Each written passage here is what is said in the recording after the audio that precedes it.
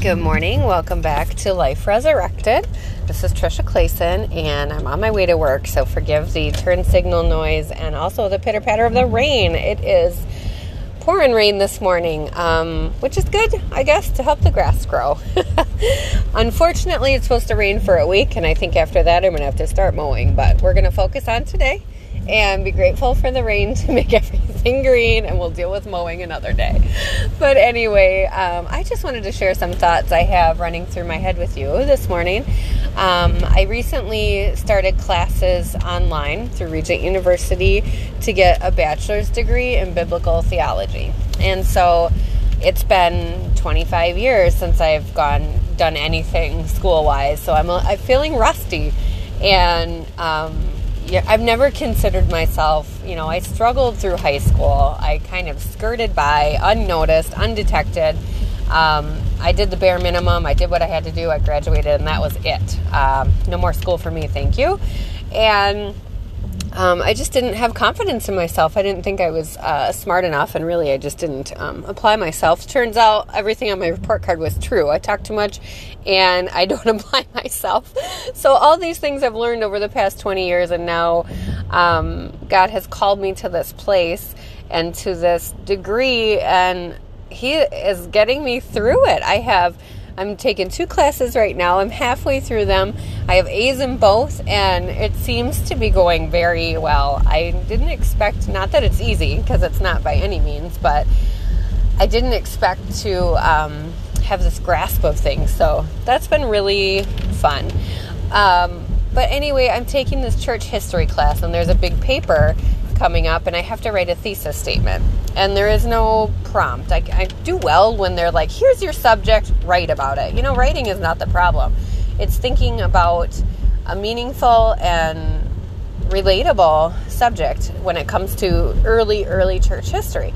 And there's a lot there. There are a lot of things to choose from. I'm just having trouble picking one. And so on my way to work, this has been kind of like crippling fear for me. I'm terrified to do it. I'm nearing, the due date to get this done is next week. I have plenty of time to do it, but I just want to get it done and over with. So that's where I stand, and I kind of am just terrified to take the next step forward, even though I know I have to, and I know it's better sooner than later. So I'm driving to work today trying to figure out what I'm going to write about, and I'm just blank, and it dawned on me, why don't I ask God? God will guide me through this. God has brought me to this place, and God will get me through this.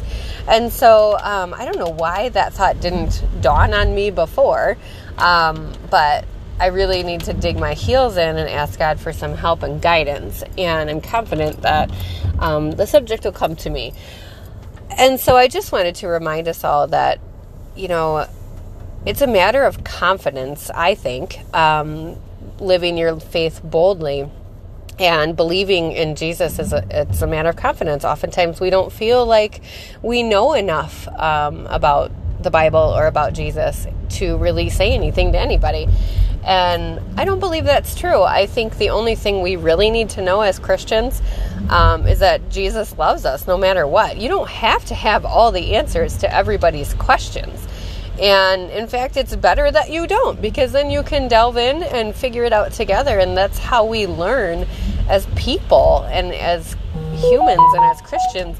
And so I just want to remind you that there's power in confidence and knowing that you are a child of God.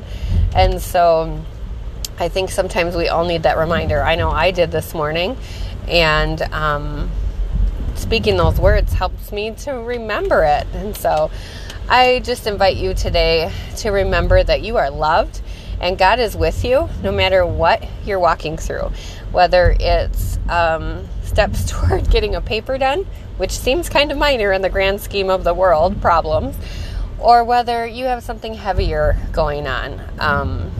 God is with you, and I just want to remind us all of that.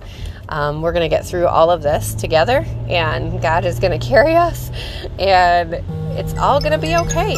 And so I just want you to go in peace today, in bold confidence, knowing that you are loved. Have a great day.